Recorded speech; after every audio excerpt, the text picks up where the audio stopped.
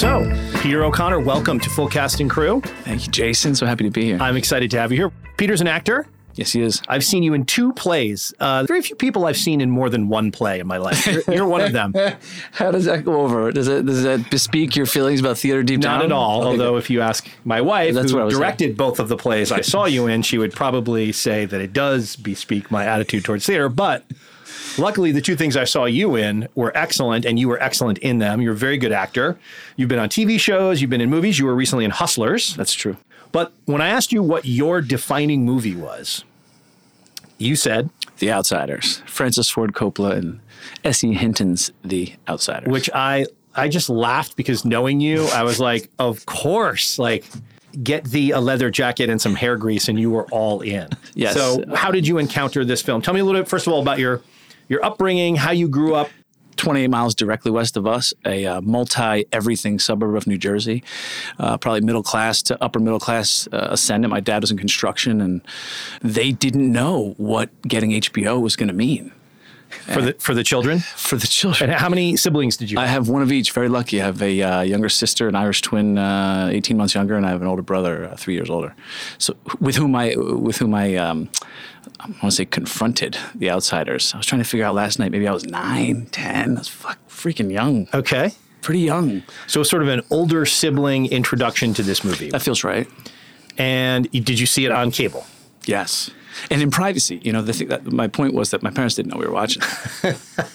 Well, I don't think it's what is it rated? It's not PG. It's probably PG. Yeah. So that's fair, I guess, but we watch other stuff too.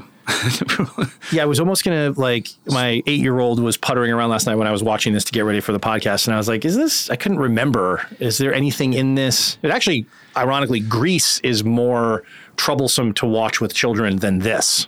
Sexually? Yeah, Grease has a lot of rapey, jokey, trying to get over stuff on women that doesn't really stand quite well this day and age. Testo time. I guess for me last night rewatching it was more that how sad it is at the end. It is sad. That's really the thing, and that's what you got. That's what you got to do. So you were 9, 10. I saw this in the theaters in 1983 when I was, I think, 13, 14 years old, right in the sweet spot demo. Well, I should say the original sweet spot demo is probably if you're a 13 or 14-year-old girl. This movie is engineered for you. Right. As my wife Amanda said, I said, what is it that you like about this movie? And she said, all those cute boys. I had a crush on every one of them. Not my personal experience of the movie. Maybe it was yours. I don't know. Right. No, one cute redhead. But Diane Lane, gorgeous. Yeah. But for us and for me, I mean, what I plugged into is that sense of just how heavy you think life is as a 13 or 14 or a 9 or a 10-year-old boy. I have a question. Do you think this film is a melodrama? That's a question I have for you. To your point. Yes, definitely. Good. I mean, yeah, it's over the top in its emotional pitch and tone. It's operatic. Coppola had a good quote, actually, and he said that it was originally conceived as Gone with the Wind for teenagers. Perfect. And that really is the sort of emotional tenor of the movie. Right. It's overwrought. Everything is so heartful. I mean, it's that, so what did you respond to when you saw it? Let's start with the coolness. I mean, Dally, What's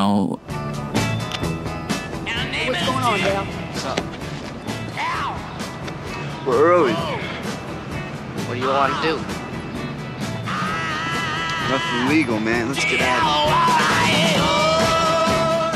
Matt Dillon. Yeah, Dally and Johnny, I think, were who I was most focused on. I was thinking, well, why not Pony Boy? Pony Boy, the leading madness of it, that it's almost like you're him more than you realize as you're taking yourself through the story. Sure.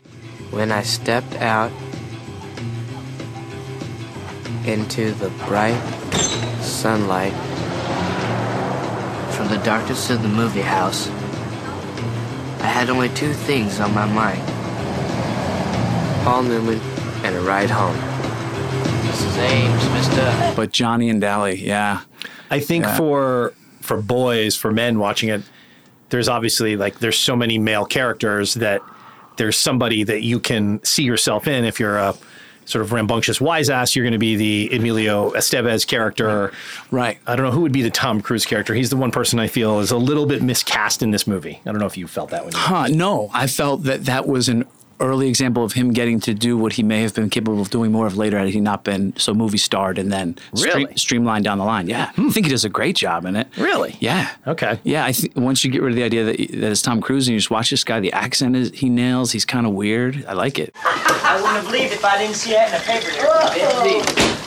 Hey, tell me, pony boy, what's it like being a hero, huh? Or what? A hero, man, you know, like a big shot even. Beer for breakfast there, 2-bit. He doesn't quite nail the Tulsa accent, but I mean, one of the things you have to give the movie, everybody's 15, 16, 14, except for Patrick Swayze, who's great. He's 35, I think. No, he's 29.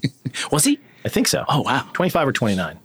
But everyone else is in their teens. And so it's asking a lot to have what I think we would expect in terms of nuanced performances in a film from people who are so young in their craft, except in a couple of instances where you have someone who's so fully himself in, like a Matt Dillon, for example, is doing such a thing. Yeah.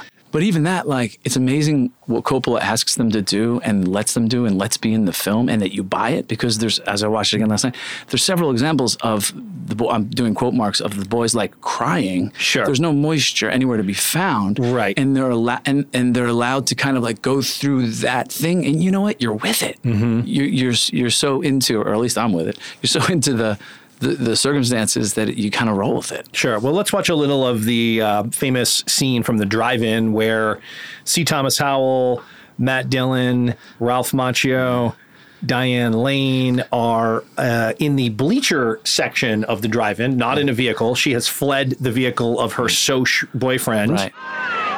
Get your feet off my chair and shut your trap. Who's gonna make me, huh? I'm going to get a coat. Who, your boyfriend? Leave her alone, Dal. That's Get supposed me to one, just got Johnny. out of some jail or something. Yeah, sure. Whatever you say, honey. You better leave us alone or I'll call the cops. Oh, my. You got me scared to death. What am I gonna do now, Pony? Huh? This girl's making me shake. Why don't you leave us alone? you Be oughta- nice and leave us alone. I'm never nice. Can I interest you in a Coca-Cola or 7-Up? Get lost, Hood! She's with her friend who we never heard, unfortunately, did we ever hear from her again? She's wonderful. We did. She's great. I actually have some info on her for you. Good. You know. So Michelle Mayrink is the actor who is Diane Lane's best friend in the movie. Had a very brief career. She's, doing the podcast, you look at a lot of IMDb pages and you get to recognize there are certain types of acting careers. She has a very specific one. She was active only for 5 years and then got out of the business. Sure. But in her 5 years, first 3 movies: Outsiders, Valley Girl, Revenge of the Nerds, and then Real Genius, a movie we're all big fans of here on the podcast. Oh, hi, good morning. I thought I saw you come in here. We met last night. Remember, I had the sled with me? I'm Jordan. Oh, here, I made you a sweater. Last night? Yeah, it's just something I do with my hands. I hope I got the size right. I'm pretty sure I did. I have a brother, and I use him for a sizing comparison. And I have a pretty good eye for that sort of thing, so I just went ahead and made you one because, I was up. Are you peeing? Yeah. Oh, I never sleep. I don't know why. I had a roommate, and I drove her nuts. I mean, really nuts. They had to take her away in an ambulance and everything. But she's okay now, but she had to transfer to an easier school. But I don't know if that had anything to do with being my fault. But listen, if you ever need to talk or you need help studying, just let me know, because I'm just a couple doors down from you guys, and I never sleep, okay? So she did have a little career and then got out of the business. Looks like lived happily ever after. Good for her. Good for her, right? Yeah. That's one way to do it. It's a wonderful way to do it. Early, often done. And Diane Lane, I mean, incredible. Beautiful. She was, let me think how old she was here. I have this somewhere written down. So Matt Dillon was 17. Diane Lane was 16. Yeah. You mentioned Tom Cruise. This is the only film in 1983 in which he did not have a starring role. Because other films that came out in 83. Taps. Losing It. Football one. All the Right Moves. There it is. And Risky Business all came out in 1983. And this. Yeah. Now, here's something that's going to blow your mind. This was Tom Cruise's last supporting role in a film until Magnolia in 1999. Every film after that, he was the star of. Whoa. That's crazy. That is crazy.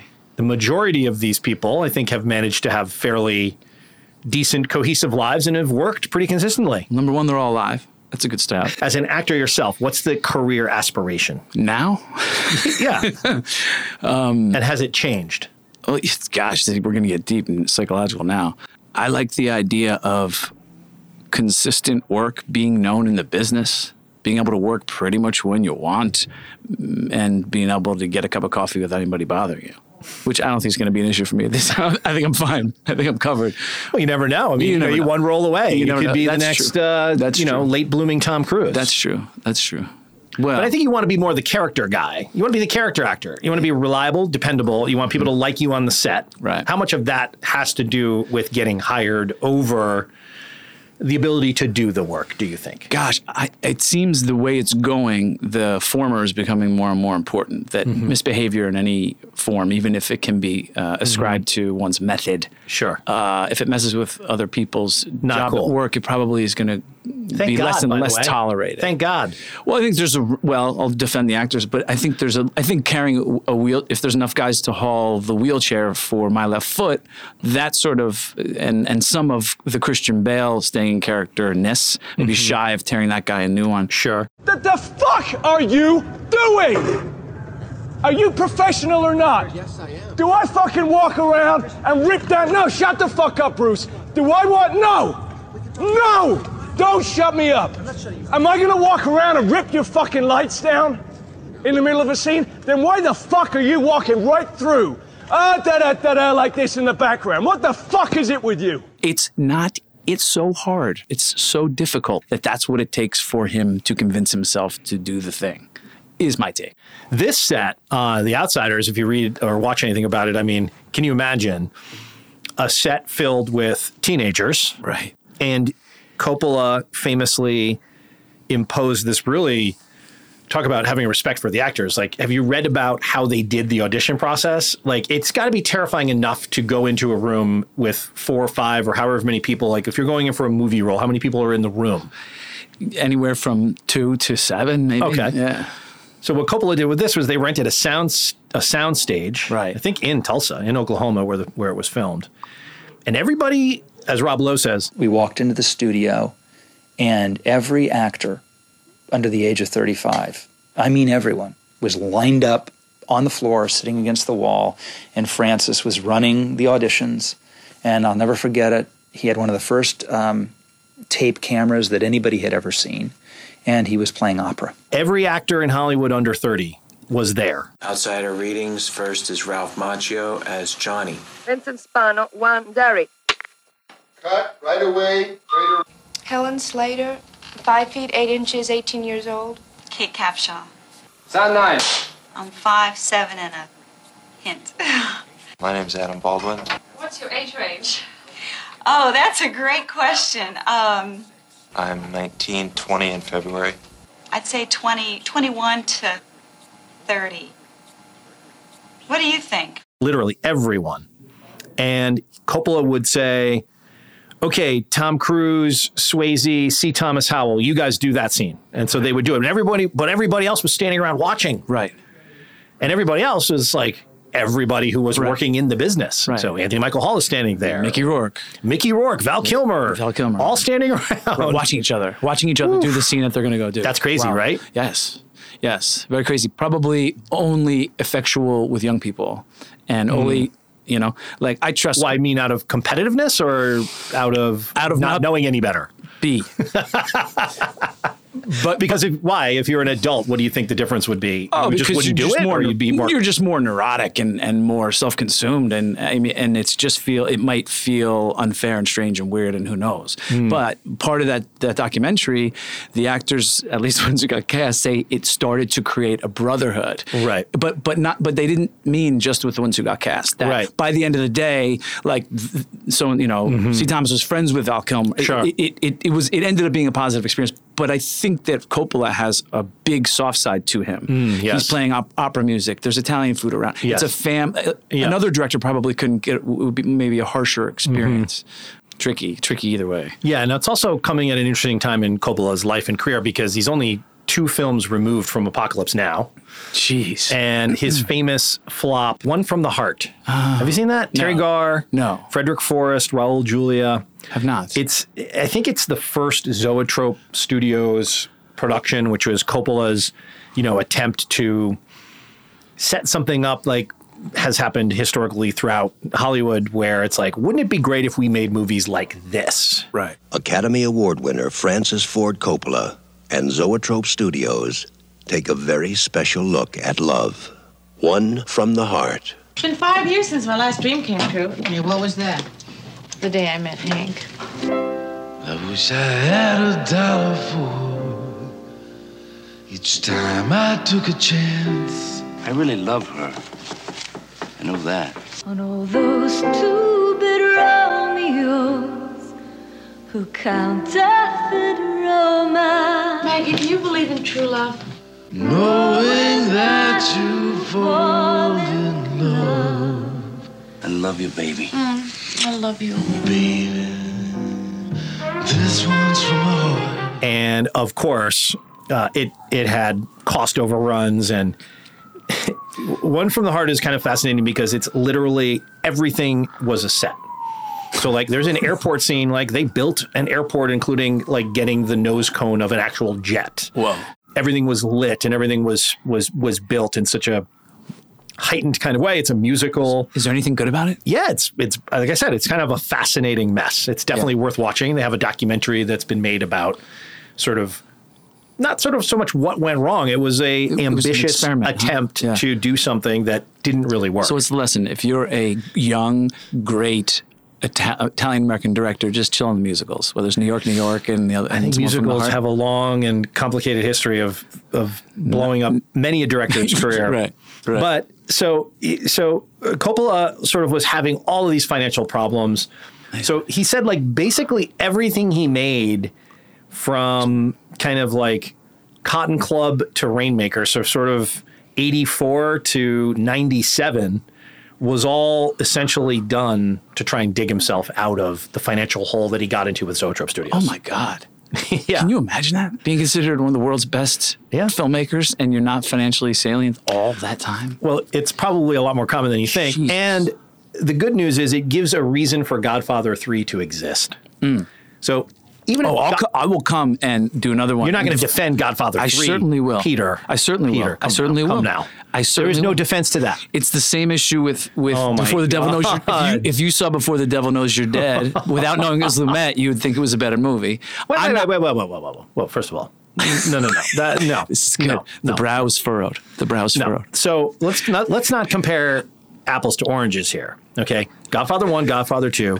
They stand on their own. And I'm not saying it counts as a. Let me just go back. I'm not saying it counts as a Godfather movie. Okay, I'm just saying as a movie by itself. Okay, it's not a bad movie.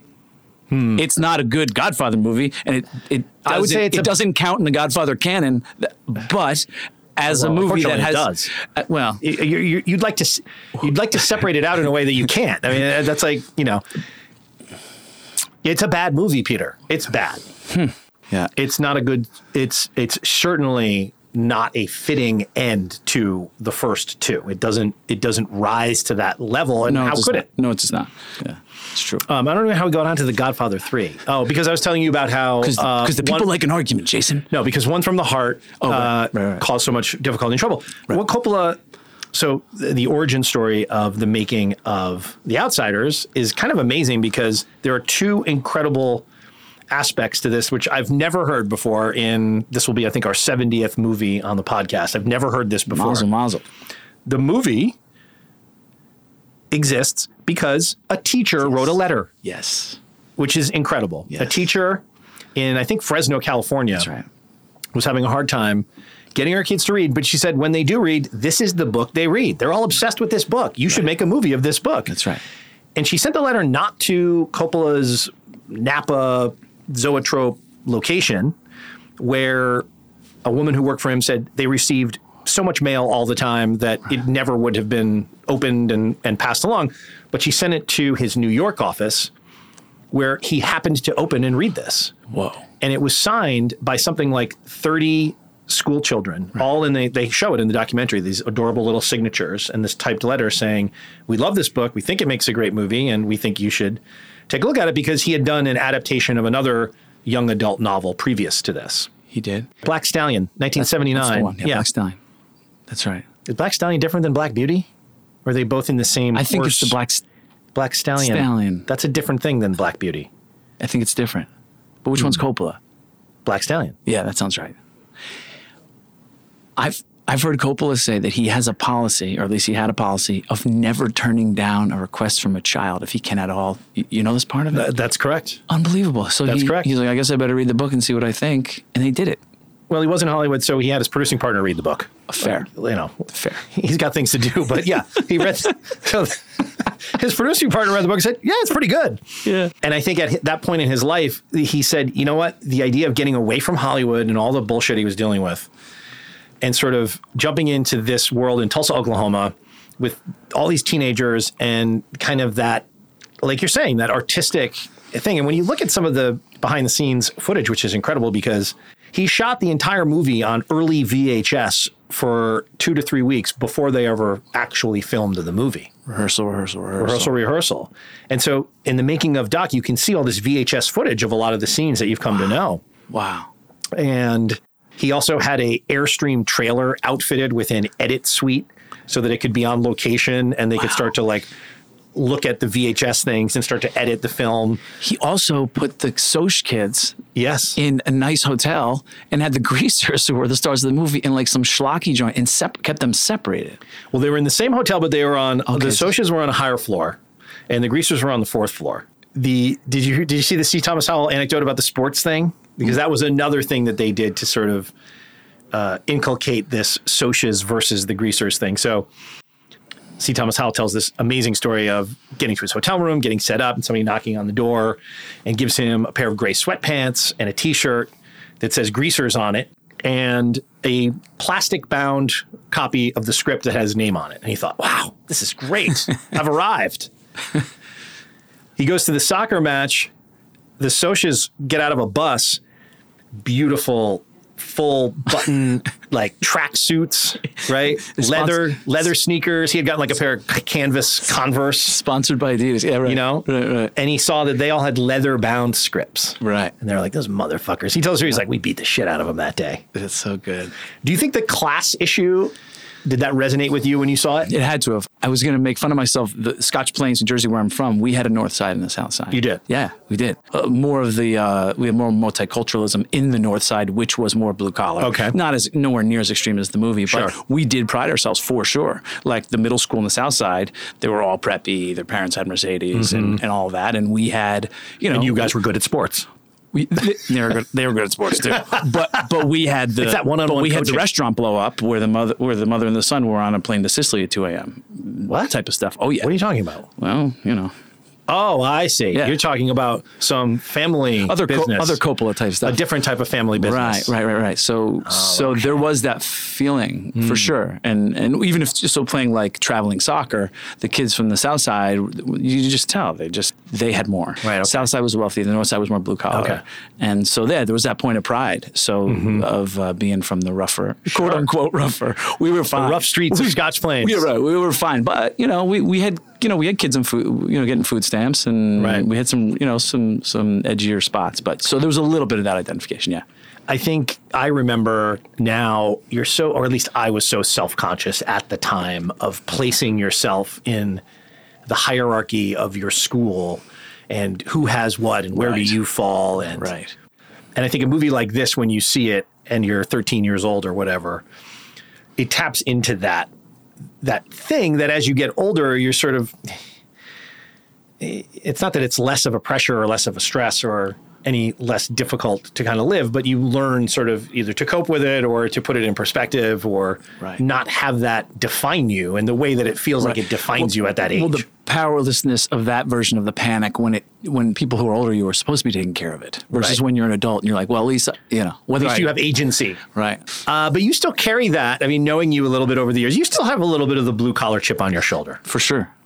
Since I started late and didn't go to Juilliard and didn't go to even an undergrad, I had a business degree. Sure. To Notre Dame. You went to Notre Dame. Yeah. Fighting Irish. So my chip is probably Training. an outsider, if I may, probably an outsidery view that I didn't come up in theater and I had to, I didn't have a network and that sort of thing. And it was easy to get there being from a Irish immigrant type family. It's funny that you say that because if you look at this movie, none of these kids at the time they're making The Outsiders are coming up in any traditional way. Nobody went to Juilliard here. True. Thank you. And maybe it's different now where there's more people take it more seriously. So an industry has maybe sprung up a little bit more about training actors and then feeding them into a lot more fucking actors. Yeah. A lot more actors. Right.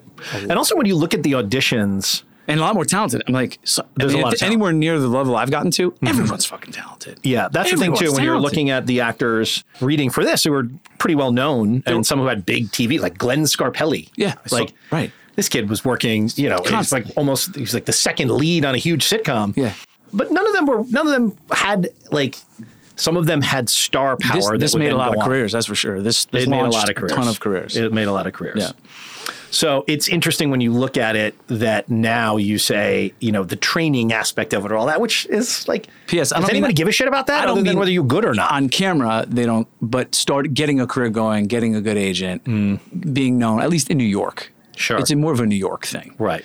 Well, a lot of times in the movies that we've done that have tremendous results, Moonstruck comes to mind. Wow. This movie comes to mind. 12 Angry Men as well. These are films where these directors had rehearsal time. Both Ralph Macchio and Swayze said, man, you ruined us. Like, we kept waiting in our young careers, for a director to treat us the same way, and it never happened, ever. Like, let's get everyone together. Let's run through the script. Let's do the whole movie a couple of times, which is what they did on Moonstruck. Right. Moonstruck, Shanley. Who directed Moonstruck? Jewison? Norman Jewison. Yeah. And they treated it like a play, and they did the rehearsal, and then the opening night was the filming. Right. And the timing in that movie, when you go back and look at it, which is almost so unbelievable as to not even be visible. Yep. You have to watch it for this. Yep. And when you watch it for this, especially in the late dinner sequence where everybody comes back, it's insane. Mm-hmm. It's like, it's math at the highest level, comedy math at the highest level. And the only way that's possible is by that process. They earned the family. Speaking of acting, let's look at some acting. All right. Let's play another clip here. Cool. This is one of the more famous clips from the movie, and one of the more, I guess, indelible is the word. Memorable, unforgettable. Once you see this image, you will instantly go, ah. Golly, that was sure pretty, huh? Yeah. It's like the mist is what's pretty, all gold and silver. Too bad it can't stay like that all the time. Nothing gold can stay. Huh? Nature's first green is gold. Her hardest hue to hold. Her early leaves a flower, but only so an hour. Then leaf subsides to leaf. So Eden sank to grief. So dawn goes down today. Nothing gold can stay. Where'd you learn that? That's what I meant. Robert Frost wrote it. I always remembered it because I never quite knew what he meant by it. I never noticed colors and clouds and stuff till you kept reminding me about them. It's kind of like they were never there before. Yeah. I don't think I could ever tell Steve or Two-Bit, or even Derry about the clouds and sunset. Just you and Soda Pop. Maybe Cherry Valance. Guess we're different, huh? Shoot, yeah. Maybe they are. It's great. He's so good, by the way. He's amazing. See, tell us how it carries the whole movie. So good. The whole movie's on this kid's shoulders. 100%. It's amazing. It's amazing. I didn't really realize that because you think of all these other big names in the movie. It's him. He's in every scene. It's him. He's in every scene. And he has to have, some people in the making of talk about his gravitas at this age. Incredible. He has that in him. He has the weight and the import. Like, he's the character I gravitate to. Yeah. It's light, and he carries it lightly. He doesn't push. He's just there. He's there. Really good. Gosh. This scene is amazing because I learned something the cinematographer, I think, or the editor was talking about. If you want to film a scene that takes place at sunset, guess what? You can't, in the basis of It's changing. The coverage, yeah, things are changing. So you're going to do it again. You missed it. So the way they did this, rather long scene set at sunset in this beautiful, crazy Panavision imagery that they use. The whole film is shot in Panavision. So for this, they used a technique where they filmed that backdrop, they filmed that sunset, and then this scene is actually taking place inside a large soundstage with a huge screen set up in front of them on which that sunset is projected, and then they are filmed against that backdrop.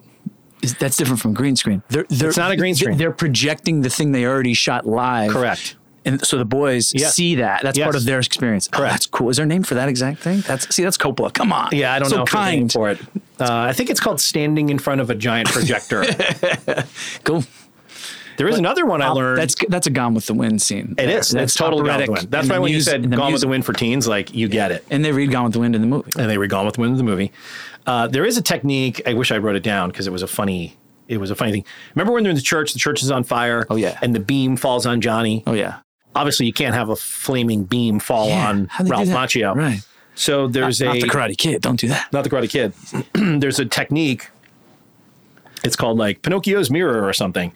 And it basically involves a 45-degree sheet of glass upon which you project the falling timber, and the camera is shooting through the glass at Macchio, who's somewhere else. And they basically match a timber that fell on him that wasn't going to kill him with the flaming timber that's being projected onto the glass. And it looks like it hits him, but it's... In real time they do that? In real time they do this. Yeah, I mean, I don't think they would do this now because you would just use a digital effect. Right. You know what's great is the teacher, the male teacher at the fire and then in the hospital. Yes. He's like, the woman teacher is like, he's like, oh, there's kids in there. He's like, no, there aren't. Meg. Get back. Jerry, some of the children are missing. No, they're not. I'm sure. Children? Over half an hour. No, there aren't, Marge. First of all, what the hell kind of field trip is this? Yeah, right. Let's go to the old abandoned church with rats crawling around. And I don't understand who's taking these 4 and 5-year-olds on this field trip. I know. There's a couple strange choices. Pretty good. But, you know, we haven't even mentioned yet, shame on us, Jason. This book was written. Oh, my God. By a 16-year-old girl. Yes.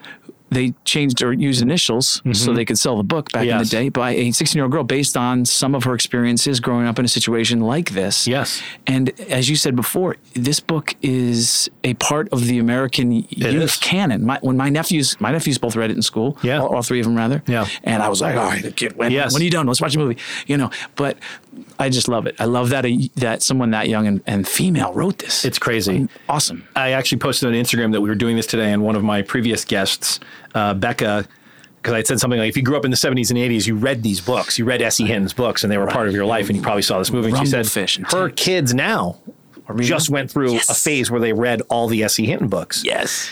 And that scene, I think, is why. Because what she was so brilliantly able to do is, probably because she was a woman, she's able to write these male characters both having difficulty yet expressing themselves in a way that is truthful. It's not put upon. Like, we felt like this. We had thoughts and feelings. Ralph Macchio's character, Johnny, he says, that's how I felt, but I never knew how to say it. Right? That's such a boy thing. I've got these feelings, but I'm either haven't been taught how to express them. I haven't been allowed to express them. And because I think it comes from a female author, she took the inner life of boys quite seriously and put it in these characters in ways that feel very realistic and I guess timeless, because it sold like 14 million books. And this says on Wikipedia, I don't know if this is true, that this book still sells more than 500,000 copies a year. I love it. Which is crazy. I love it. So yeah, she was 16 years old, 15 and 16 years old. Susan Hinton, published under the name S.E. Hinton so that people would think it was a man. Yep. Which is crazy. And she's pretty funny about the experience of working on the movie. Did you see the anecdote about seeing Coppola for the first time? Her? No. At the rehearsals? No. It's really funny. So she's showing up and she's so super nervous. Yeah. Because it's Francis Ford Coppola, like The Godfather. And, you know, Apocalypse. All these things. So she sees him and the first thing she says is, I have a real problem with you making this movie. Francis, being Francis, is kind of like, okay, well, let's talk about it. Let's get to the bottom. Let's work this out. Want a sandwich? Yeah. She says, well, with The Godfather and Black Stallion, you both made movies that were better than the book. And so are you going to do that to me? Oh, my gosh. And he realized she was kidding. Oh. And then they became fast friends. Nice. And she was very involved, which I think is also to Francis's credit. Like, he didn't just grab the source material and like, thank you, writer, please get away so I can do what I want to do. Right. He had the smarts to be faithful to it. Collaborative. And I think, and she says, she's like, whatever it says on the movie, I wrote the screenplay with Francis. Like, together there on the set. Wow. So it's pretty cool. She's a funny character. As you mentioned, also alternative casting. Put that one back. Among the people that were seen for Cherry, Kate Capshaw and Helen Slater. Remember Helen Slater this is before your time. Helen Slater was like the it blonde girl of her era in Hollywood. She was in a bunch of Michael J. Fox movies. Okay. I think she was in Secret to My Success. Okay. Kate Capshaw obviously went on to marry Steven Spielberg. Right. Anthony Michael Hall for Pony Boy. You saw a little of his audition. I did. Yeah. Not right. All they show is him trying to read the Robert Frost poem, Cold. Nature's first green is gold. Her hardest hue to hold. Her early leaves a flower. But only so an hour. That's all they show. So, he probably did some good stuff later. Glenn Scarpelli for Pony Boy. Yeah. He could have done it. Or he could have been Johnny. To me, he's more closer to Macchio than he's more Macchio. Yeah. Vincent Spano for Matt Dillon's character. Yeah. Adam Baldwin, a big Adam Baldwin fan. Me too. Is Adam Baldwin in My Bodyguard? Yes. Oh.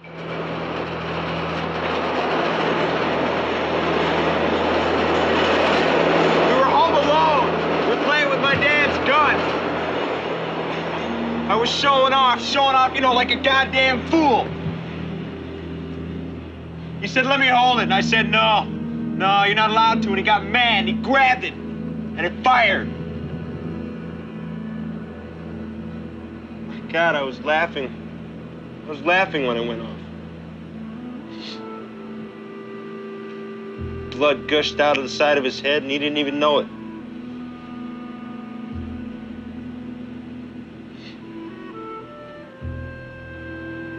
You know what he was worried about? He was afraid when Dad got home, he'd get spanked. Last thing he said to me, he said, you're gonna have to take the blame for this one. I couldn't even do that right. I lied. I put the gun in his hand. I said I found him that way. Damn it.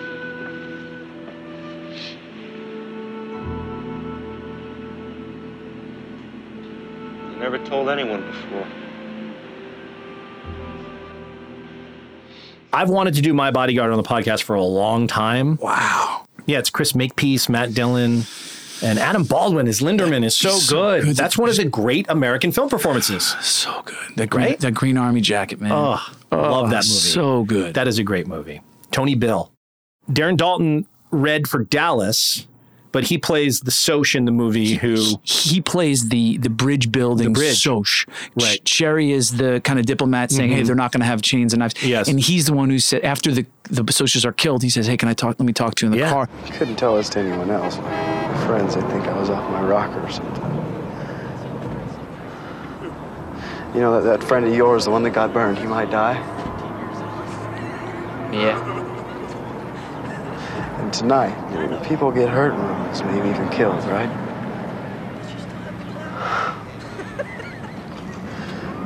You can't win. You know that, don't you? Doesn't matter if you whip us, you'll still be where you were before, at the bottom. And we'll still be the lucky ones at the top with all the breaks. Doesn't matter. The greasers will still be greasers, and Soches will still be Soches. It doesn't matter. Anyway, thanks, Grease. Hey, I didn't mean that. I meant thanks, kid. Been nice talking to you, Randy. My name's Pony Boy. And he becomes the poet. He opens up and shows his soft side and says, this doesn't matter who wins this Rumble. You guys are still going to be at the bottom. Nothing's going to fucking change. Yep. It's a really great scene. As you Meanwhile, mentioned, with Estevez busting balls on the side. Check out their pants. These ones waiting for a flood. Well, I hear they stamp your face into gorilla cookies. Funny. Look at the pants. he was great. He was so really good. So good. And it's crazy to think that Coppola, I think, cast him because when he was making Apocalypse Now, obviously, the kids were running around the set in the Philippines. Maybe he felt like he owed the family something if they're giving his father a heart attack. He's like, yeah, let me jumpstart your kid's film career. Yeah. Val Kilmer, as you mentioned, I think was going to be in the movie, but was doing a play. Wow. And if he went forward with the movie, he would have had to pull out of the play, which I think Sean Penn was in too. Whoa. And they tell the story that had he pulled out of the play, the whole thing would have collapsed. The play would yeah, and like people would have lost their jobs and all this kind of stuff. So he stayed with the play as opposed to being in this. And then I think went on and did Real Genius, I think right after this, which is another great movie. Scott Baio, strange. Mm-hmm. Dennis Quaid. Scott Baio's strange because we know him as Charles in Charge, but if Scott Baio would have played Johnny, you never know. Yeah, but who knows? But in this era, it would have been so weird. It's like seeing Glenn Scarpelli. It would have been so undone to have these TV actors. He had already chachi'd? He had chachi'd. Well, yeah. Yeah, 80s. Yeah. Fair. Yeah, you wouldn't want that. In fact, he might have already been in full Joni Loves Chachi mode. That would have been distracting, maybe. Yeah. And now he's a Trump supporter, so it fits. Is he? Oh, yeah. He's a huge Trump guy. As is Mr. Mamet. Is he? He's a Mamet? He's pretty right wing. I don't know if he's a Trump supporter, but he's a Republican. Well, maybe he should have been a little more open to different acting styles, and he would have been less. He's a Republican in a beret. Not a lot of those running around. There aren't a lot Jason. of those. It's true. Not a lot of those running around. Okay, well, we have to play this clip too. Cool. This is the scene that leads up to the death of Bob, played by Leif Garrett, who I completely forgot was in this movie. And was arguably probably the biggest star amongst all of these kids. Was he like a singer, a pop star? What was his deal? Oh my God, he was huge in the 70s. A singer. And every time I want more, I take you out on the floor. It's made for dancing, all night long. And a child actor. He was made, good. He was made for dancing. He's pretty good. Drunk. He was a good actor. He could have been a great actor. Did he die? No. His career did, but anyway, here's Johnny and Ponyboy in the park. Uh-oh, look what's coming. This is our territory. Bet they're looking for us. Want to split? Stay cool. Well. What do you guys know? They're drunk. It's that guy with the rings, man. Aren't these the greasers who, tried to pick up on our women? Hey, you're out of your territory now. You guys better watch it. No, pal, you better watch it.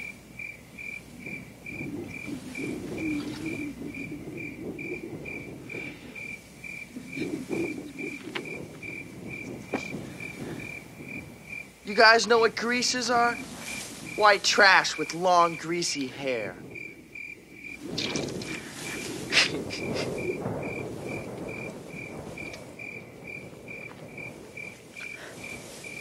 You know what a Soch is? What? White trash with mustangs and magic.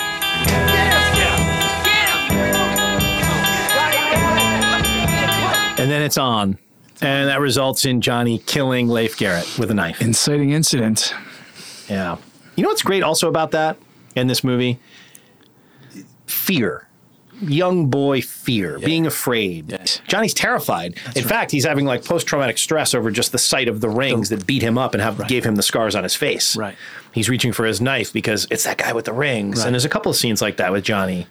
And Ponyboy feels deeply and is terrified and afraid and not a rumbler. No. And he knows Johnny's scared because he says, stay cool. Like, yeah. Yeah. And they're kind of in it together. Yeah. And again, these are the things I think, I don't know if it's a thing or not, but I think at this age, it's kind of like you can have these male friendships that are so strong and bonded where it's kind of like the first time you tell someone everything right. that's going on in your life. Right.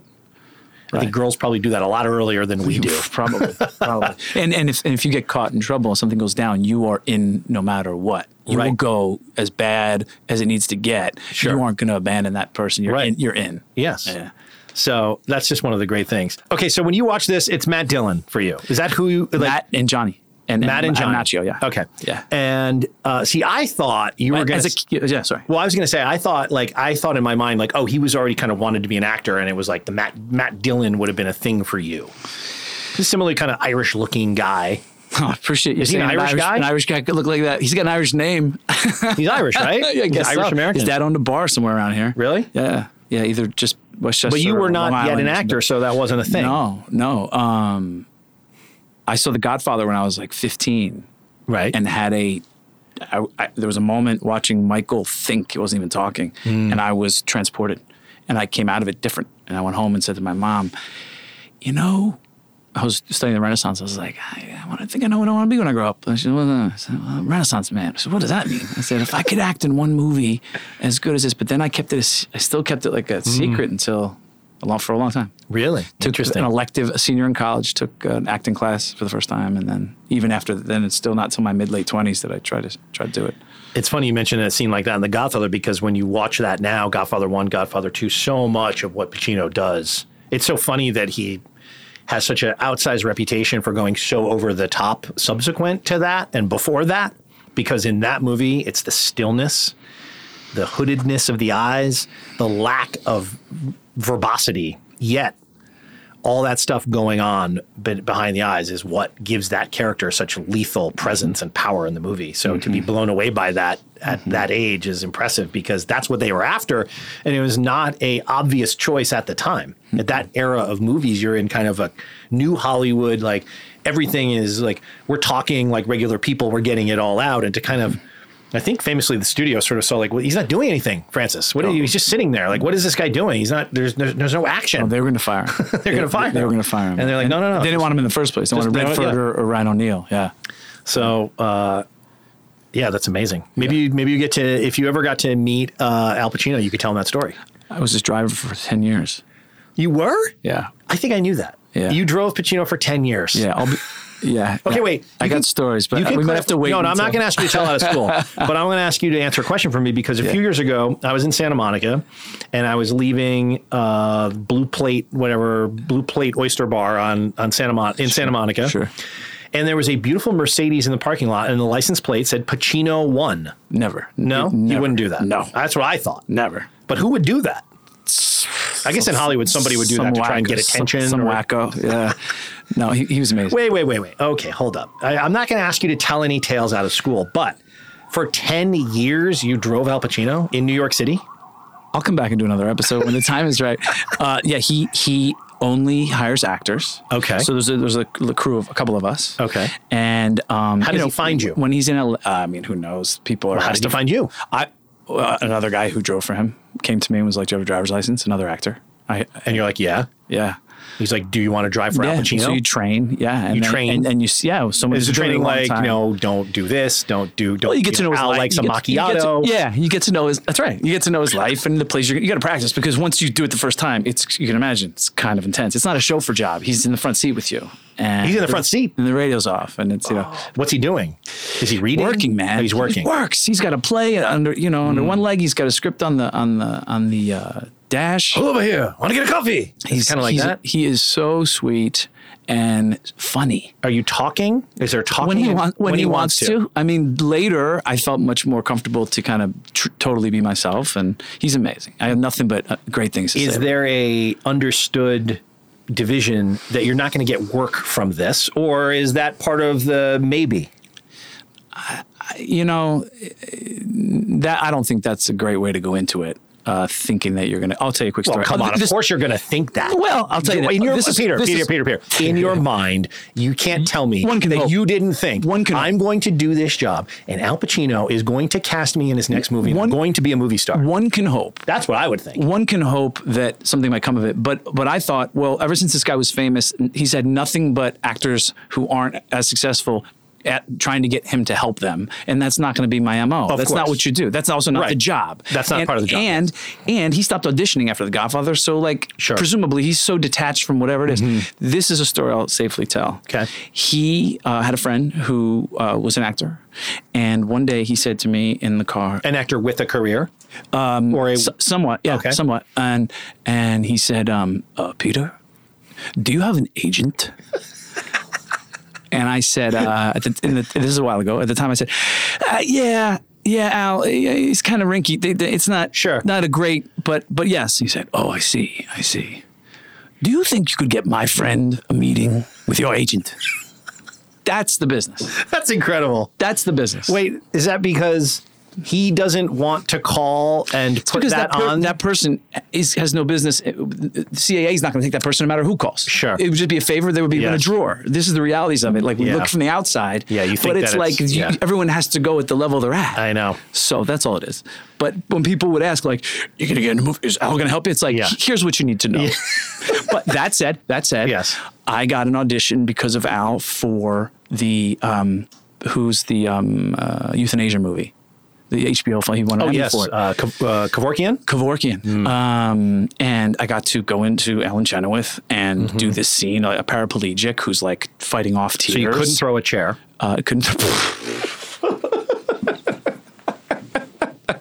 Sorry. Couldn't throw a chair. Had to do a callback. And I had I had a really good audition with Alan Chenoweth. You got this audition because of him. Yeah. He said you should go read for this? Now, you don't trouble the Pacino with these details. Yes. He has a guy who runs everything. Okay. And presumably by that point, he probably intimated, hey, if I can help you, so I said, hey, there's this role in this thing. And you said this to the guy? To the guy who runs everything. And he made a call and I got a thing.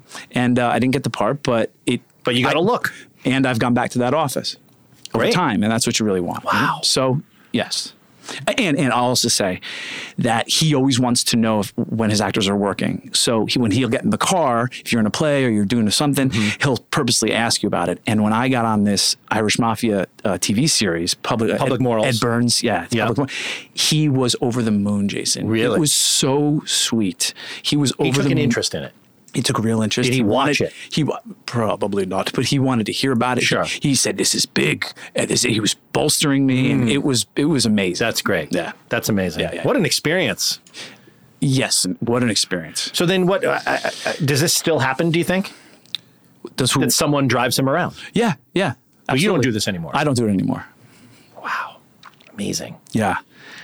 You read newspapers in the car. Also amazing newspapers. No. Like you wouldn't read the Post or the New York Times. He had scripts and plays. And then, he's always, it's hard to comprehend what it is to be a person like that. Yes. There's so much on you at all times.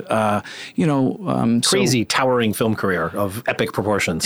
And just it's a lot all the time. So, That's amazing. Yeah.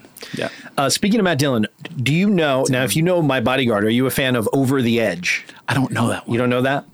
That's a teen angst movie from the early 70s. I want to think it might even be one of Matt Dillon's earlier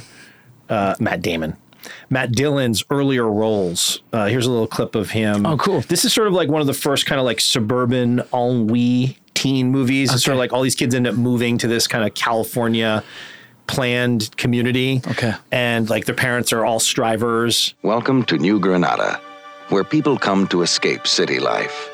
It has safe streets, clean air, good schools. It's a perfectly planned community, but something strange is happening. Something that wasn't part of the plan. Seems to me like you all were in such a hopped-up hurry to get out of the city that you turn your kids into exactly what you're trying to get away from. Something that could drive this town over the edge. You're to take these home to your parents. It's to let them know about a special emergency meeting to discuss the problems about your people. Kid who tells on another kid. It's a dead kid. I don't know how many of us are willing to admit just how deep in trouble some of the kids in this city are. Tension is rising. You people talk about these kids like they're a bunch of animals. Tempers are raging. Your son and some of his friends are part of this. My son and his friends are part of this town. Time is running out. And something's got to explode. They've got guns! Keep cool. I can assure you everything is under control. They were old enough to know better, but too young to care. And now this town is over the edge. Something terrible happened? Well, Richie gets shot dead while being chased by a cop. Again? Again. That's kind of what Matt Dillon got typecast for a little bit. Yeah, it's a great movie. All right. I highly recommend it. Okay. It's one of those movies that made like a real impression on me as a young child. Yeah. Why? Just because it was like that. Again, it's this teenage ennui. It's this kind of like, nobody understands you. Your parents don't understand you. You know, you're sort of just in that, you're in between, you know, you're 12, you're 13, you're 14. You're like, you're still a child. I don't know if it's the case with this movie, but it struck me this morning thinking about The Outsiders. You do not see a parent. There are no parents in this movie. In fact, the only time you see him is a silhouette fighting through a window. Johnny's parents. It's true. Right. You're right. So it's a parentless universe we're in. That is true. Is that the case here? Similar? I think it's similar, but I think they're there more as the, kind of like the detached, the detached misunderstanding. Like you don't get what's going on with your kids kind of thing. Nourishless. But you're right. The parentless aspect of The Outsiders is a big thing about it. It's that like Lord of the Flies kind of like, we're in a world unto ourselves. Yeah, like the poverty of the North Side. Mm-hmm. They have to act like adults and figure out the world on their own. Yes. And then the presumed emotional detachment of the rich parents who are at the country club leave the kids with the Mustangs to get drunk and go terrorize the poor kids. And there's actually a lot of impressively kind of layered stuff where the kids like come home and they're sort of like standing out in front of the house and the parents are visibly fighting and yelling and screaming in silhouette. And it's not that they're unaffected by it, but they sort of have had to develop the coping mechanism. It's not like, oh my God, that's happening. I have no idea what to do now. They're sort of like, oh boy, all right, let's go to the park for a while. It's normalized. Yeah. It's normalized. Yeah. I love that Pony says, he's like, I'm going to sleep here. And Pony Boy says, well, if you get cold, come to the house. I'm thinking, just take him to the house now. Take him to the house now. Yeah, well, they're men, they're boys. It's like, right. Only if you need it. That's fair. So Matt Dillon got to play this because of all his things. Is this the most Is this the thing he's the most well known for? Let's do it for Johnny. We'll do it for Johnny. It's hard to express how big a thing Matt Dillon was. Like that was a thing that just was almost kind of like James Dean-like, right? That's what the word in my head was James Dean. I mean, my God, was it just his looks? Let me say this. Let's have a Matt Dillon moment here. Let's do it. Now I'm going to say this. Two straight guys are going to geek out on Matt Dillon. Matt Dillon has been in some movies that I really admire his performances. Mm-hmm. Yet he's not someone I'm going to say is a great actor in the way I appreciate like a Philip Seymour Hoffman. Right. In terms of versatility and emotion and the amount of like emotional depth maybe that's presented. Maybe. But good Lord, can he do the thing he can do? Yes. It's like the Cary Grant line, right? That's like, you always play Cary Grant. It's like, yeah, you fucking try it. So that's what he does, right? It's this. What this is. Iconically that. What is the voice? It's like out of some whole other thing. Yeah. Yeah. It's. You know what I mean? Yeah. It's just amazing to contemplate the career. And so quickly formed. Oh my God. He's 17. It was evident in My Bodyguard. He was probably 15. Isn't there a movie? And before that, he's in Little Darlings in 1980. Which I haven't seen. Well, that's the same year as My Bodyguard. Yeah. Over the Edge was his first film, the one I was just showing you there where you're shooting the gun and the thing. Yeah. So that was 79. This is 83. So what did I say? He was 16 here? 15? He's 17 in The Outsiders. So he's 17. So 83 to 1979, however many years that is. And then, I'm just so happy for an actor that has been somewhat pigeonholed or relegated to the thing they know that they can do. Yes. And then they get a shot. And for him, that he got to do. What do you think the shot was? Crash was the shot. He got an Oscar nomination. Didn't see it. Well, I missed that too. But I think there's other stuff going on in 2004. I was just so happy for him because he got to do something. What about To Die For? He's incredible in To Die For. Oh, have you seen that? Is that like a satire with Nicole Kidman or something? Oh my God, yes. It's a Gus Van Sant movie. Gus Joaquin Van Sant Phoenix, Nicole Kidman, Matt Dillon. It's brilliant. He's really, really good in it. Gus Van Sant could do no wrong. And then what about Drugstore Cowboy? Amazing. That's a good one to point out because he carries that. I think that was the first time. I think that's the first time in his career where you were kind of like, oh, there's a real actor here. Yeah. After any kind of drug haul, everyone in the crew indulged. I laughed to myself as I pictured blues dilaudid in such great amounts that the spoon would literally be overflowing. Upon entering my vein, the drug would start a warm itch that would surge along until the brain consumed it in a gentle explosion that began in the back of the neck and rose rapidly until I felt such pleasure that the whole world sympathized and took on a soft, lofty appeal. Everything was grand then. Your worst enemy wasn't so bad. The ants in the grass, they were just, doing their thing. Everything took on the rosy hue of unlimited success. You could do no wrong. And as long as it lasted, life was beautiful. So before that, Over the Edge, Little Darlings, My Bodyguard, Liar's Moon, Tex, Outsiders, Rumblefish, right. Flamingo Kid I always loved. That's a good one where he's the cabana boy. Right. See that? No, but I know that's 1984. Then there's like a long stretch where like many actors like this, there's always a long stretch after the first launch where then they kind of don't really know what to do with you unless you just want to do the same thing over and over and over and over again, which to his credit, it seems like he didn't want to do. Well, what am I picturing him dragging a suitcase with a dead body in it and someone says to him in the lobby, what do you got, a dead body in there? Remember that movie? No, what was that in? Oh, geez. Well, was it a comedy? No, I Albino Alligator. think he may have killed his girlfriend or something really bad. Like was that a recent one? No. I don't know that one. It's like 90s, mid-90s. Wait, here's another great one. Singles. Cliff. Oh, yes. That is one of the great Matt Dillon performances. Cliff, that's right. Cliff and Pearl Jam.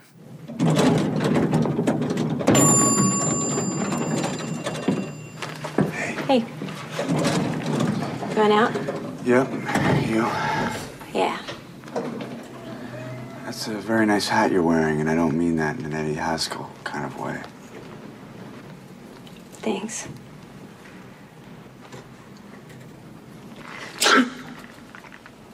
Bless you. Thank you.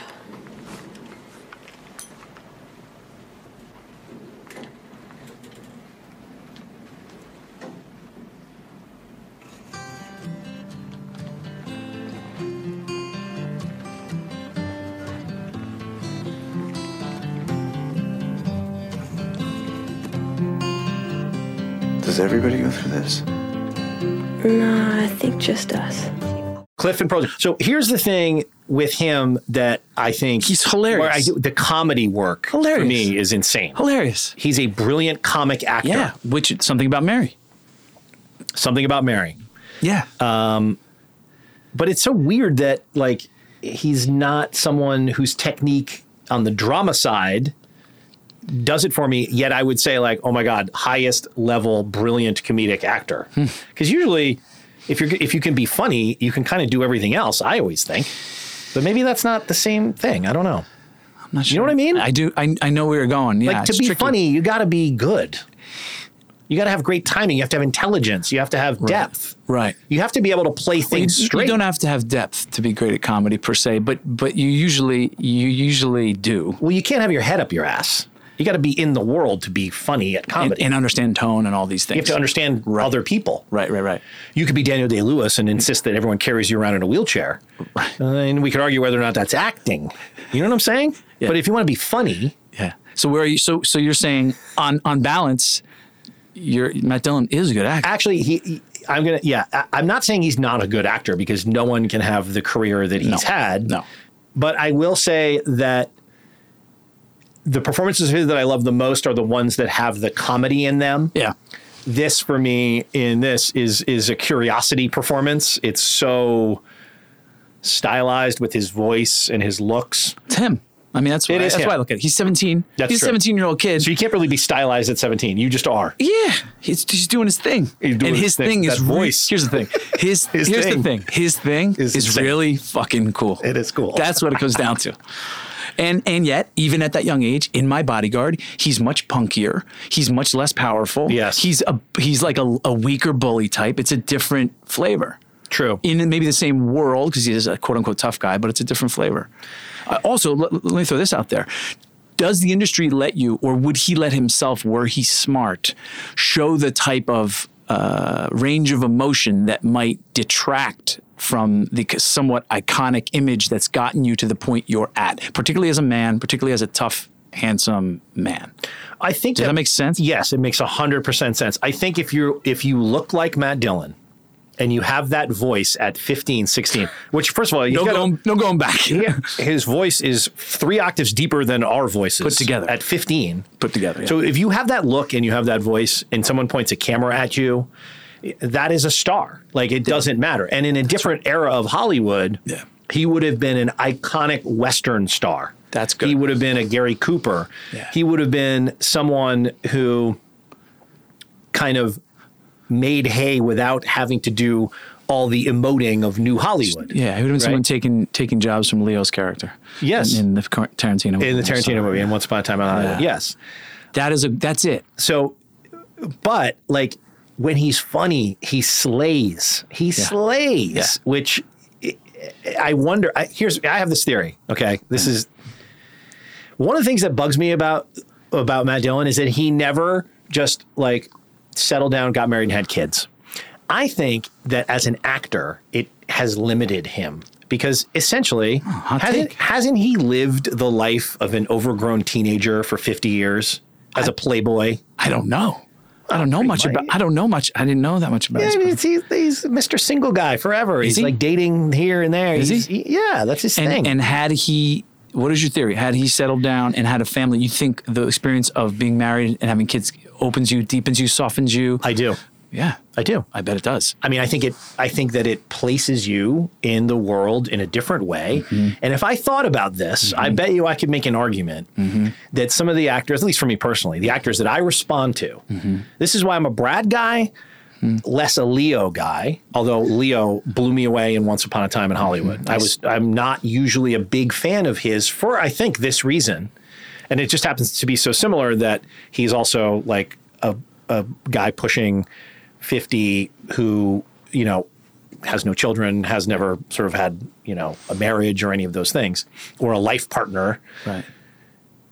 But Brad, to me, there's a door that's open in him that I can walk through. You're not saying that because you can personally relate to him. No. He can personally relate to you. You're saying there's an openness. There's a feeling. There's a feeling. Because of his experiences have deepened him. I think so. I think that as a parent, certainly, I probably put more weight on that, probably because as a parent myself. Right. But I think, yes. But so you're telling me because of that, like one of my favorite Leo performances is The Departed. Mm-hmm. I was shocked and pissed that he didn't get, that Wahlberg got an Oscar nomination instead of him. Yeah. Although Wahlberg was fucking hilarious. Look at the sense. Yeah, but the writing was hilarious. Yeah. The writing was hilarious. I like the original, but okay. What, Japanese? Yeah. Korean? Yeah. But look at how he's good. Don't get me wrong. He's good. Okay. I mean, believe me. Okay. He should have gotten. He deserved the nomination he got for Once Upon a Time in Hollywood. Right. I'm just saying that there's a remove. Okay. There's a remove that I find. Okay. And I think one of the things that a lot of the actors that I find this with have in common is what I'm talking about. Okay.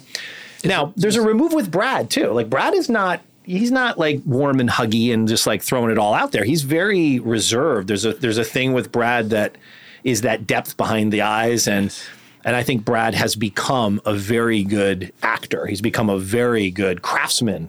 Whereas we did Seven on the podcast, which is a phenomenal movie. But he's so young and he's still doing a lot of the ticky hand acting and he's relying on a lot of stuff that a young actor probably relies on. But I think as he's aged And maybe not uncoincidentally, as he got sober in the last couple of years and turned in, really, for me, what is his most soulful and accessible performance in Once Upon a Time in Hollywood. I haven't seen Ad Astra yet, but I hear that's also similarly a very open and accessible role. And I think that's part of, we all have things that cause us to wall off, right? And we all want to preserve something of ourselves. As an actor, I would imagine, I'm not an actor, so I don't know this. I just speculate on this from the safe sidelines and take pot shots at you who really do put yourselves out there and make yourselves vulnerable. But I think as an actor, the job is to put it out there. That's the job, right? But I've come to believe that if you as an actor have something that you're unresolved with yourself, or you're not really willing to let people in a certain way, that you're never going to really connect with your audiences. Wow. And I think when you have kids, you don't have personal time anymore. You don't have safe space to just be yourself and do this and do that. Your time is not your own. Your life is not your own. And you love that and you give yourself to it. Right. Now, I'm not saying that you have to have kids and you have to be in a heterosexual relationship in order to obtain these things or to be a successful actor in any way. But I do think with actors, I wonder if we did a study and we looked at, who chose this lifestyle and who chose that lifestyle. I wonder if there's anything to it. All right. I don't know. As I said, that's why I'm a Brad guy. Haven't really been a Leo guy to date because he's not a man yet. He still feels like a boy, doesn't he? No, but I'm also without wife and kids, so I just got to give you this one. But the litmus test would be if you could have a control experiment where you didn't know anything about his personal life and then you looked at the work. That's true. How much you're projecting onto this is impossible to. No, it's not impossible. It's probably all of it. Difficult. I'm probably projecting all onto it. There's probably no. Like Pacino's. Well, who are the guys? Pacino's never been married, but he's got kids. He's got kids. Yeah, he's got kids. Who are the guys? Who are the actors that are your people? The same ones other people would say. De Niro, Pacino. So Pacino was the reason I became an actor. Yes. Period. That experience. Wait. Did you ever get to tell him that in the fucking car? So here's what happened. I ended up going to L.A. Briefly and then staying, and then I got to do an Annie Baker play, a West Coast premiere of an Annie Baker play in San Francisco. I dropped off an invitation to Mr. Coppola, and because I was thinking I was going to stay on the West Coast, I wouldn't be coming back to New York to drive. Okay. I wrote Al the letter. Okay. And said the thing. And I don't think I said those exact words, but you maybe didn't say you're the reason I became an actor because of this scene in The Godfather. I probably, I have a copy of it. You didn't photocopy it before you sent it? No, I have a copy of it. Okay, good. You need that for the archives. I probably did say that in the letter. Yeah, I did. And then he wrote me a letter back. He did? Yeah, it was sweet. And then I came back to New York and ended up driving him some more. You're like, by the way, that whole goodbye letter thing? So I used to say Pacino was the reason I became an actor. Yeah. And then once I started to try to become an actor, and then Phil. Wow, okay. Phil was interesting. Phil Hoffman. Yeah, man. Yeah, it was hard. That was tough. I mean, that's a whole other thing. That's not even like, it's kind of like with Joaquin. It makes me uncomfortable to watch sometimes because there is so much being given to it that it's phenomenal. Like, I found The Master really hard to watch for that reason alone. Mostly for Joaquin's performance, which is phenomenal. But both of them, again, Phil, like... he does it in The Joker, too, I think. He does it in The Joker, too. Oh, my God. But I love Philip Seymour Hoffman. Again, another brilliant comic actor. Moneyball? He is phenomenal in that supporting role. That coach was pissed about Yes, it. yeah. Throwing fucking air balls in Along Came Polly. Who are you kidding? That was hilarious. He's almost in a different movie in a funny way in Lebowski. In Lebowski. This is a study. As you can see, the various commendations, awards, Jeffrey citations, Lebowski. honorary degrees, etc. Very impressive. Oh, please feel free to inspect them. Oh, no, I'm not really... Oh, please. That is the key to the city of Pasadena, which Mr. Lebowski received 2 years ago in recognition of his various civic, that's the Los Angeles Chamber of Commerce Business Achiever Award, which is given, not necessarily given every year, given only when there's a worthy somebody. Is this him with Nancy? Yes, indeed. That is Mr. Lebowski with the First Lady, yes. Oh. Let's take in when Mrs. That's Reagan... Lebowski on the left there? Yeah, of course, Mr. Lebowski on the left. So he's a handicapped guy? Mr. Lebowski is disabled. Also, Charlie Wilson's War. Awesome. Where he's Gus Stavroukis or whatever his name is. He's so fucking funny in that movie and brilliant.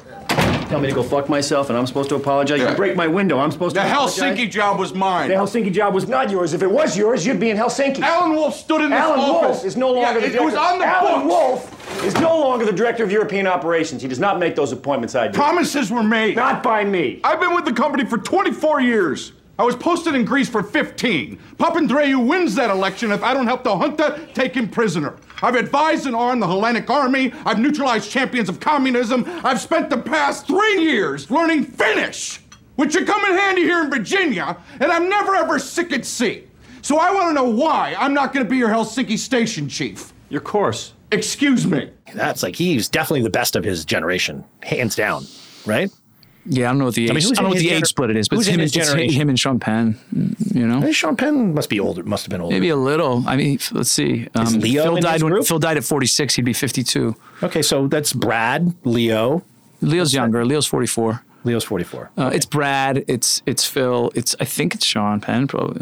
Yeah, Sean Penn's probably 56, I want to say. All right, that's different. I don't know how we That's define different than 52. generations. I'm 50. Trust me, there's a big difference. When you get there, you'll know, okay? It's fair.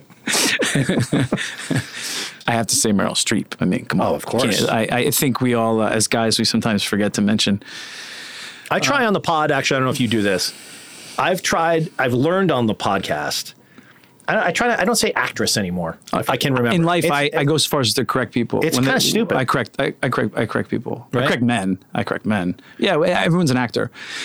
I even keep Meryl Streep at a distance as someone to be, because to aspire to be, it's just not even fair to yourself. No. To look at someone who's that otherworldly. I got to meet her in my underwear.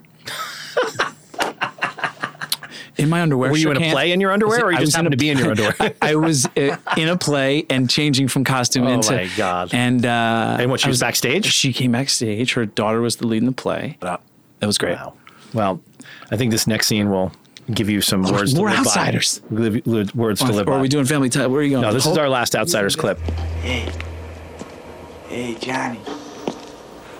We beat the socials, man. We chased them right out of our neighborhood. Go on. It's useless. Huh? Fighting ain't no good. You know, they're still writing editorials about you in the paper, about you being a hero. We're all proud of you, buddy. It's gonna be all right. Pony boy.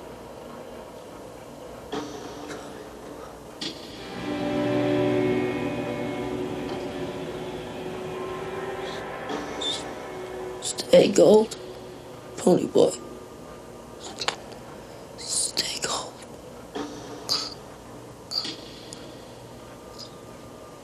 And that sets off the tragic sequence of events, which would lead to Matt Damon being shot and killed a second time in a film in his young career. Yeah, Dylan Damon. What's the difference? Did I say Matt Damon again? He goes through 3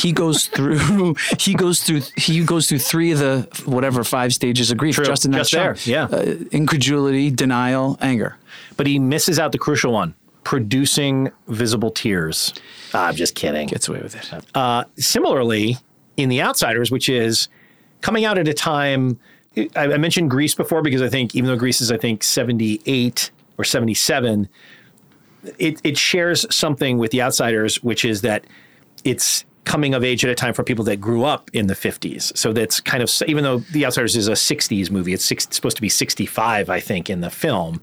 Okay. But that culture, the greasers, the cars, feels like it's 50s culture. It's pre-hippie culture, right? And it's Tulsa in 65, which is probably more like 58. Exactly, yes.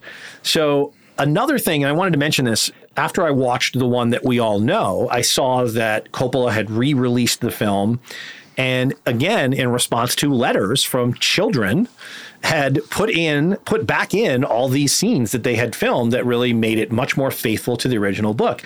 And you can get this if you're looking for the movie. And if anyone listening is going to watch this again, please make sure you watch the complete novel version. That's what it's called. Bizarrely, it's called The Outsiders, The Complete Novel. Such a better movie. The 22 minutes of restored content has a completely different opening and ending, which the opening tells us so much more about who everyone is. And it sets up the war between the greasers and the Socs through a really well-filmed kind of chase sequence where Ponyboy is being chased and attacked and beaten by the Socs. Whoa. That's why he has the scar on his neck. Thank you. I always wonder what that Which C. Thomas Howell always said. People always ask me, like, what the hell is that thing on his neck? Because it's very distracting in the cut when you watch. You're like, what is that? Right. Well, that's because in the very opening scene that was cut from the film, they cut his neck with a knife. The Socs do. So it has that. The other important thing is that he stripped out the orchestral soundtrack composed by his father. Again, he and his father were going for this Gone with the Wind for teenagers. So it had this very stringy orchestral score throughout it. Yes. Which did? The original. Yes. And you stripped that out. They stripped much of that out and replaced it with songs from the era. More Elvis and stuff. And it works so much better. Okay. Then it also restores a lot of Rob Lowe's character's stuff that was cut out of the movie. So there's a really important scene after Johnny dies where Ponyboy comes back home and gets into a fight, and it's Rob, and they run out from the home, and they're all running, chasing each other. God damn it, Ponyboy. You've gone out for football instead of trap. Where the hell you think you're going? I don't know, man. Just like sometimes I have to get out. It's like I'm a middleman in a tug of war or something between you guys. I don't know, I can't take sides.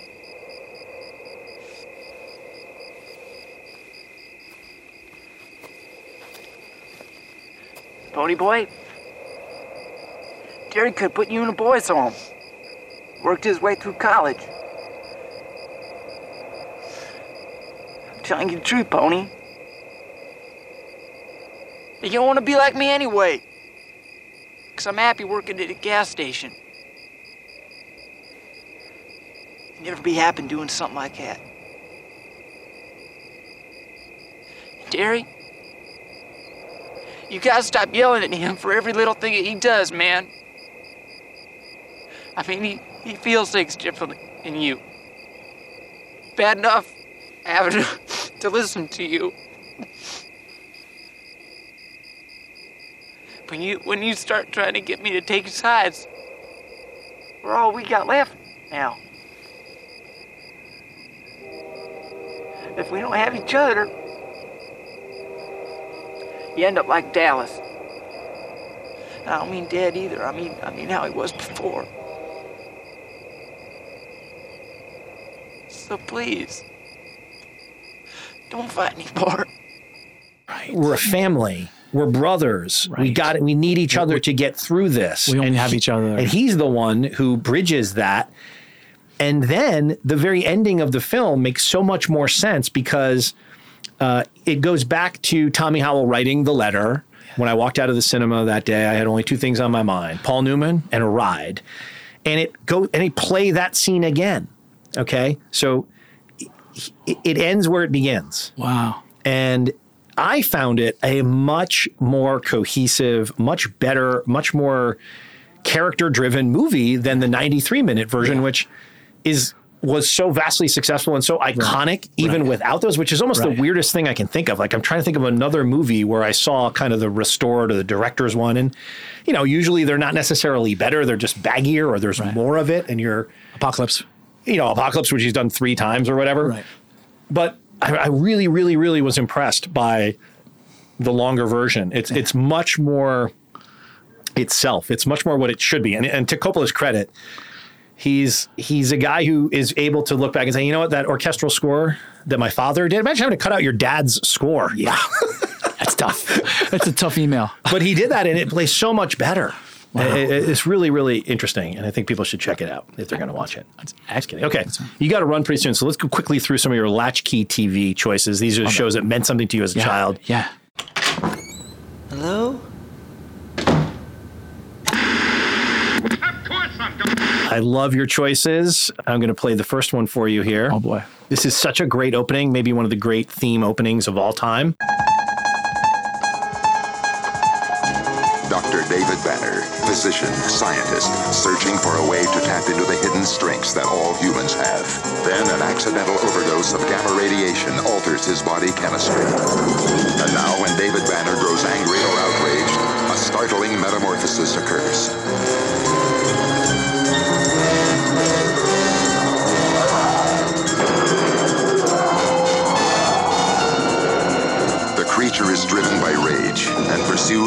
investigative reporter. Mr. McGee, don't make me angry. You wouldn't like me when I'm angry.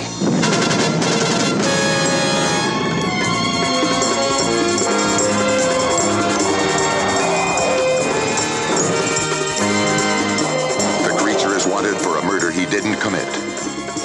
David Banner is believed to be dead, and he must let the world think that he is dead until he can find a way to control the raging spirit that dwells within him. Good. So good. Oh my God, what a great show. What was it about the Hulk? So here's what I need to share. Okay. My family would be mad. I just have to say. So we would watch it Friday night TV. I think it was like Muppet Show, Hulk, Dukes of Hazzard, and then the Falcon Crest and stuff. My mom or my dad would turn their head and say, Peter, the Hulk's coming on. And I would take off from the TV family room to the third floor attic where my brother and I shared a bedroom, change my clothes into some pre-cut jean shorts and an You had like the ripped short? I think so. And an undershirt. And I would come back down in time for the opening sequence where I would rip. Oh my God, that's incredible. Are there photos? Do the whole thing. Did they take a Kodachrome snapshot? Probably, at least as a Halloween costume, I bet. That is amazing, Peter. Yeah, it was intense. The connection to So this you one really was had a connection to David Banner. big time. Wow. Big time. The great Bill Bixby. Amazing. He was great. I tried to rewatch something a couple years ago. I tried to go back, and the ending sequence is so fucking sad. I was like, oh, Jesus Christ, I don't want any part of this. So sad. He always has to leave. Oh, yeah, of course. And, you know, it's a loneliness and the show. piano is so evocative. I was he like, can never make a connection. Christ, no. Well, that's why the Hulk's a great Well, he character. can make connection. He can't keep He a can't connection. sustain a connection. And all these lovely folks come into his life. I was like, oh, I can't touch this. Get away from me. Yeah, it's heavy, man. So good. So you'd watch that, and then this one would give you a little more kind of lightness, I guess. This is also one of the great themes. Is it the Dukes? This is Dukes. Is it Skinnerd? It's not Skinnerd. It's Waylon fucking Jennings. Oh, I apologize. Come on, man. I apologize. Skinnerd. Yeah. You know, back when the Confederacy played for laughs. We didn't know. We really didn't know. We just thought they were a couple good old boys. We didn't know. We really didn't know. At least at our age, we didn't know. Maybe the adults knew. The consciousness was low, people. I think consciousness was low across the board. This is the Reagan 80s, I'm sorry to say. Yeah. There she is. Catherine Bach, not Barbara Bach. Why was this show so good and such a thing? You know, was it just different? So entertaining. It was entertaining. And you know what I thought about thinking about this? Is it just like the hillbilly? No one ever gets hurt, and nothing bad ever happens. Yeah. Like it always gets figured It's not like out. you have like a child's the good sex guys ring that they're breaking up or anything. You know, it's just all like, who's bringing the moonshine cross state lines? Good guys win every time. Yeah. Good guys win. Well, the good white guys win. And stunts too. Fair. There were some stunts. And also, didn't Waylon, beyond the balladeer part, did Waylon like do a little thing for each episode? I like to think that there was like a little like when he went to commercial, the boys will be back in a minute after they clean their jeans. Yeah, like I don't know. They're gonna wash. If he's credited as the balladeer, I think he has to do more. He would talk you into commercial. Remember? I think so. Come on back because Daisy's gonna show us. Do you think they got him to record all this shit over the years? I'm sure they paid him. On the air? I'm sure they paid him. Wow. Oh man! And then, can I just real quick? Please so tell me. Here's the family anecdote on this one. Yes. And unbelievably consistent. Somehow, once Boss Hogg came on an episode, if you peered over at my dad, he will have fallen asleep. Boss Hogg put my dad to sleep. That was the time. Well, maybe it was just the time of night. It wasn't Boss Hogg. It was probably like 9:20, 9:30. That's when I go to sleep now. Yes, but the first 10 minutes, he's awake. He's awake. Second segment, Boss Hogg. Oh, is Dad asleep? Yep. Well, probably Catherine Bach. You know. He stayed awake for that. You know, fair. Okay, so was that a family-wide show? Yeah, this was Friday night. Just Friday night. The Muppet Show, Incredible Hulk, and the Dukes, and then the kids had to go to bed, and I believe Dallas came on then, and maybe we get see Maybe the first Falcon Crest. and then Falcon Crest. That was later, you know. The Muppet Show was I remember watching this with my mom. You do? Because this was just a classic show where there's something for everybody, you know? Like, it was witty, it was well done, they had great guest stars. Is there a word for jokes that adults get that kids are over the kids' heads? Yeah, I mean, it's like high-low comedy, you know? There's jokes pitched for the kids, and then there's another meta level going on for the parents. Is it Waldorf and Drake? The two old guys? Hotel named... Statler and Waldorf. Thank you. Yeah, right there. Come here. I guess we'll never know. It's like a kind of torture to have to watch the show. Animal. I became a drummer, so that might have had something to do with it. I think me too. I think I was influenced by Animal. It's time to get things And also Kermit. I mean, Kermit, I think as a boy, Kermit was like one of those things that also made you feel that it was okay to express and have emotions. Nice. For me. Like, kind of like, this is before your time, but Free to Be You and Me. I don't know. That was an album in the 70s that was all about, like, it's okay to express your feelings as a child. It was a very kind of post-hippie thing. Like Rosie Greer, the big, tough football player, had a song on there. Nice. It's all right to cry. Nice. Crying gets the sad out of you. These Nice. are all things that are what our woke parents of the 70s right. were trying to raise kids who were in touch with themselves and their feelings. And I think Kermit was such a emotional being. Yeah.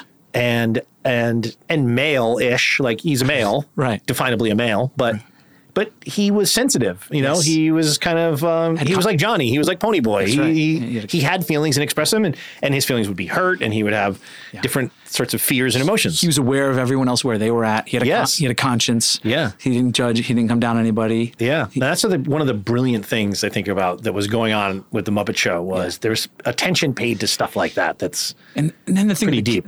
Right. And then the thing about the child psyche that, you know, the way that cartoon characters or characters like this, whatever that accesses in a kid, and then to have Sylvester Stallone himself come on and interact. It's like, wait, no, these two, they're both real. Yep. That connects. It's not like I'm in some kid world. No, this is, it's all melding into. Yes. Yeah. A tremendously influential and important show. Yes. So that's it. You've completed your first appearance. I had so much fun today. So thank you so much for coming in. I appreciate it. Thank you too.